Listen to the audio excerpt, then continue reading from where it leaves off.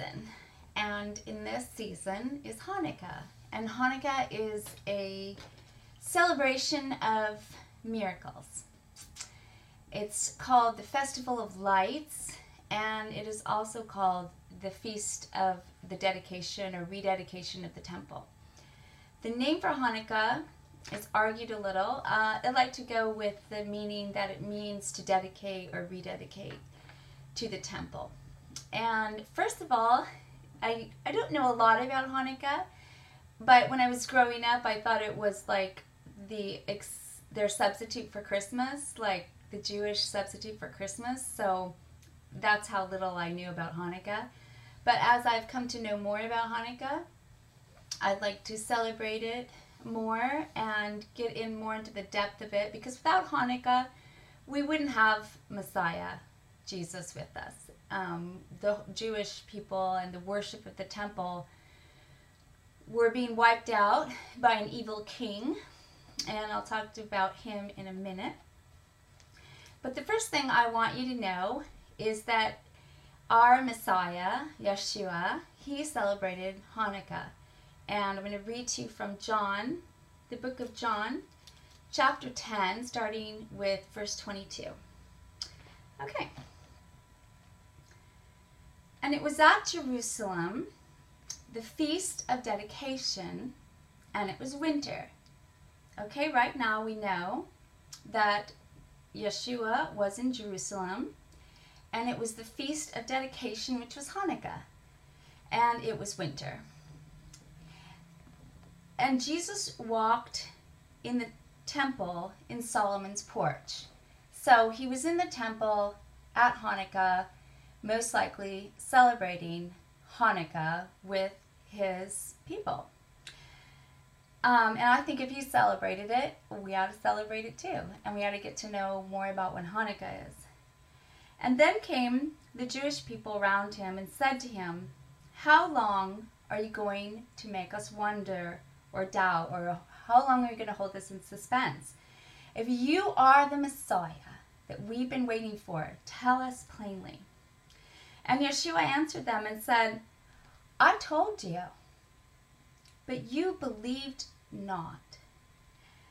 But the works I do in my Father's name, they bear witness of me." And he was talking about his miracles of healing, and his miracles of raising Lazarus from the dead, and his miracles of feeding the 5,000. But he said to them, "But you believe not, because you are not of my sheep. And as I said unto you, my sheep hear my voice, and I know them, and they follow me." Now, is that all Jewish people? No. That he was talking to the ones who were not believing. They were not receiving him. They were seen as miracles and still asking, "Are you the Messiah?" They were hearing him clearly claim that he and his Father were one, that before Abraham was, I am. All the claims that the Messiah made, and they still did not believe. He said, "My sheep know my voice, and I know them, and they follow me." Again, "And I give unto them eternal life, and they shall never perish, neither shall any one pluck them out of my hand. My Father, which gave them to me, is greater than all, and no man is able to pluck them out of my Father's hand. I and my Father are one." And they took up stones to throw at him. "Many good works have I showed you from my Father. For which of those works do you stone me?" I love that. I mean, just try moving in miracles and see how many stones get thrown at you. People are so quick to disbelieve, and it's really sad, because we could see a lot more miracles if we weren't so unbelieving.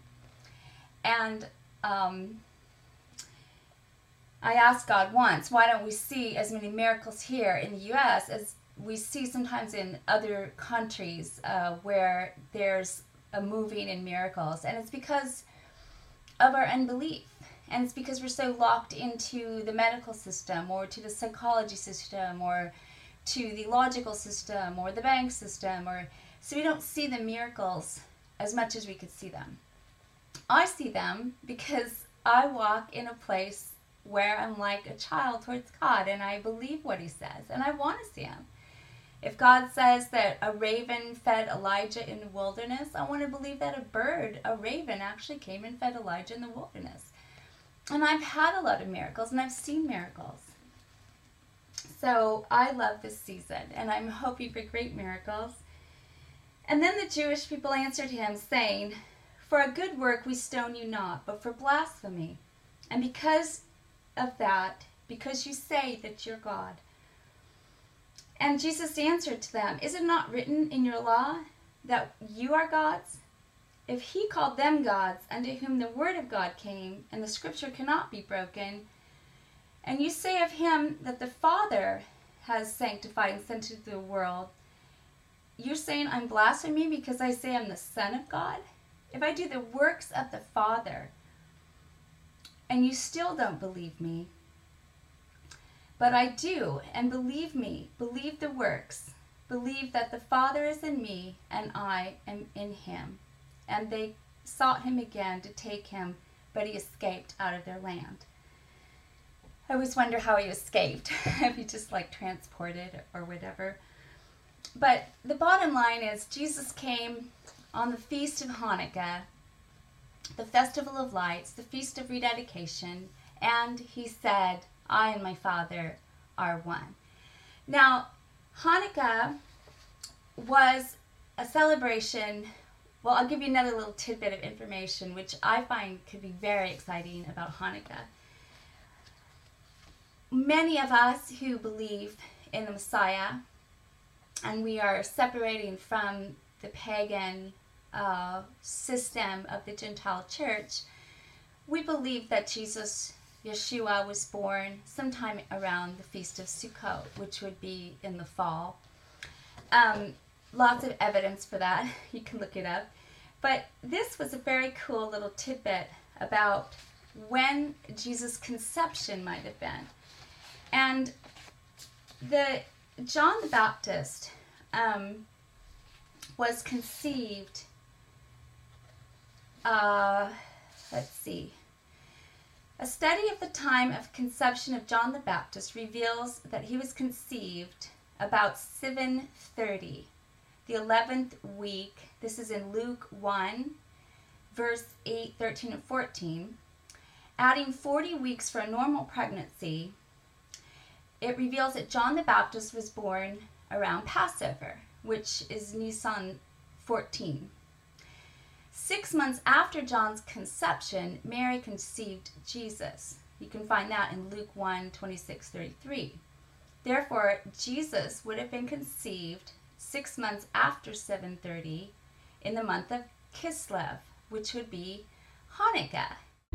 I just find that so incredibly enlightening, because if it is for the miracle, a time of miracles, a time of rededication, the evil, wicked ruler that was ruling at the time when the miracle of Hanukkah happened is a picture or a type of Antichrist, Antiochos.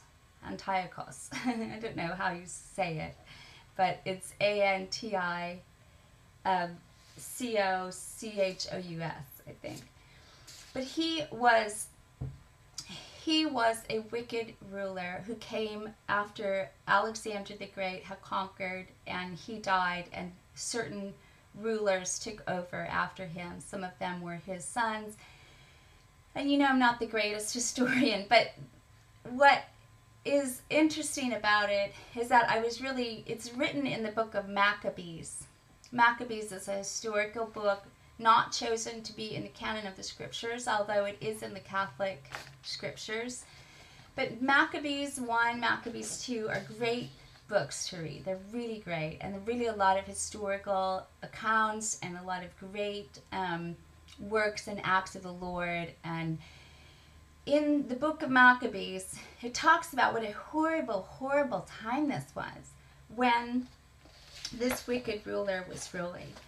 And this was about the actual miracle of Hanukkah happened in about 165 BC, so about 165 years before the birth of our Lord. So, I mean, if the Jewish people would have been wiped out, which is always Satan's plan, then we wouldn't even had our Messiah.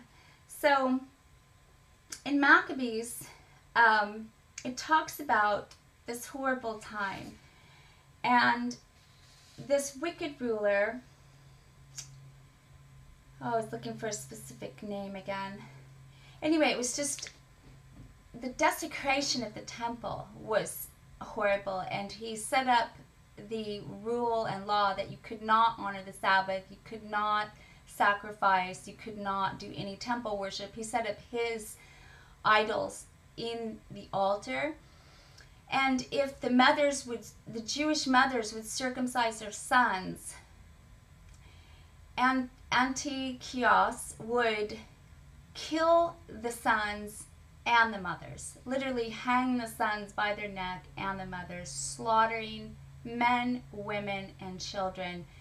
Many of the Jewish people left God and turned towards the wickedness because maybe pressure, they don't want to die, maybe they didn't want to suffer, but there were a band of Jewish people. There's always a remnant that stays separate, and there was a remnant that stayed separate, and to make a long story short, eventually led by Judas, a follower, were able to overthrow the people in that area and take back the temple for God.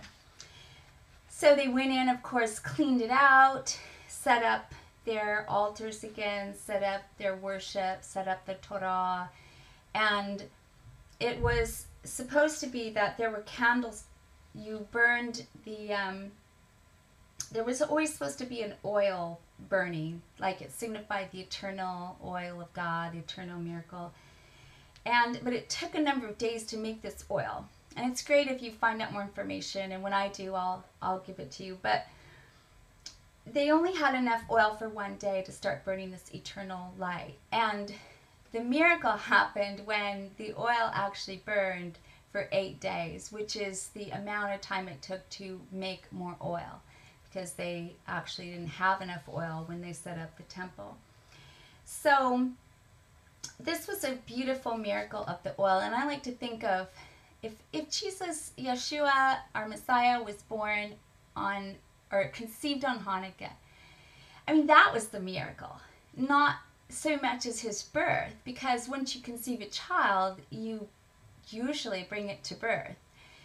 But the conception, the miracle of his conception, is a miracle, and it is a miracle of oil. It is a miracle of eternal oil and the eternal flame, and it is a rededication of the temple. It's almost as if God rededicated himself to his temple when he conceived Yeshua, because he became our temple.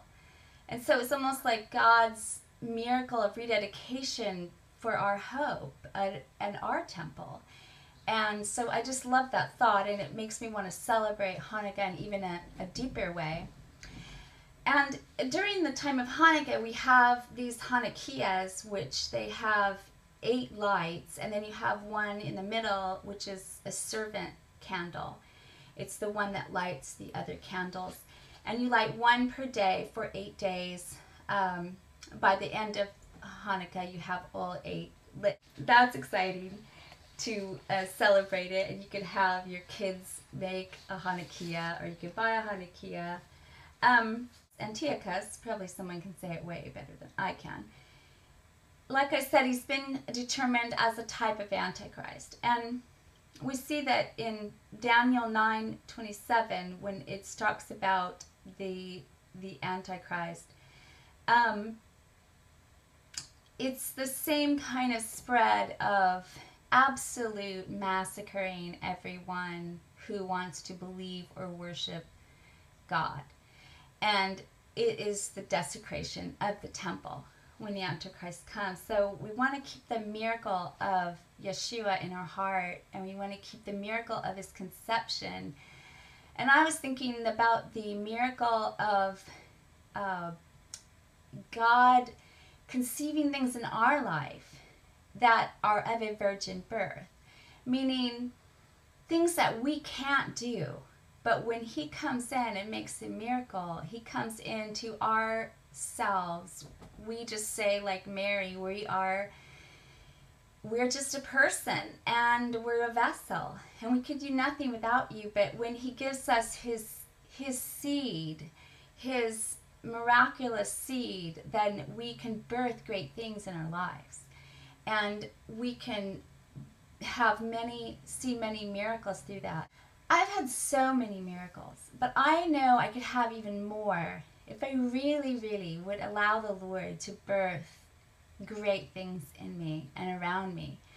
So I'm really looking forward to that, and I'm praying for all of you that you have that miracle of birth and conception in your own life this Hanukkah as you dwell on the Lord and how great he is, and how with a small number Judas and his army overthrew this wicked ruler. That was a good Judas. It wasn't the Judas that betrayed Yeshua. But the glory all went to the Lord. And the glory all goes to the Lord as there's things that we cannot do in our lives, but only he can do. And so we take that to him. Like only he could make a virgin birth. Only he could make a Messiah come into a woman form and come as a human. I mean, if God can do that, and if God could save me and save you, he can save anybody. And he can create water out of the rock, and he can multiply the fish in our hands. And I think if we're open to that and really asking for that and being ready for that, I think we'll really see miracles in this season. So I just want to ask God's blessing as we celebrate your miracle of your conception, Lord, and your miracle of Hanukkah. And we ask, God, that you would just be in us and dwell in us and come make a birth. Let's have rebirth and rededication, and let's clean that temple out. Let's have the temple clean and be really in that temple of worship with Yeshua in this season.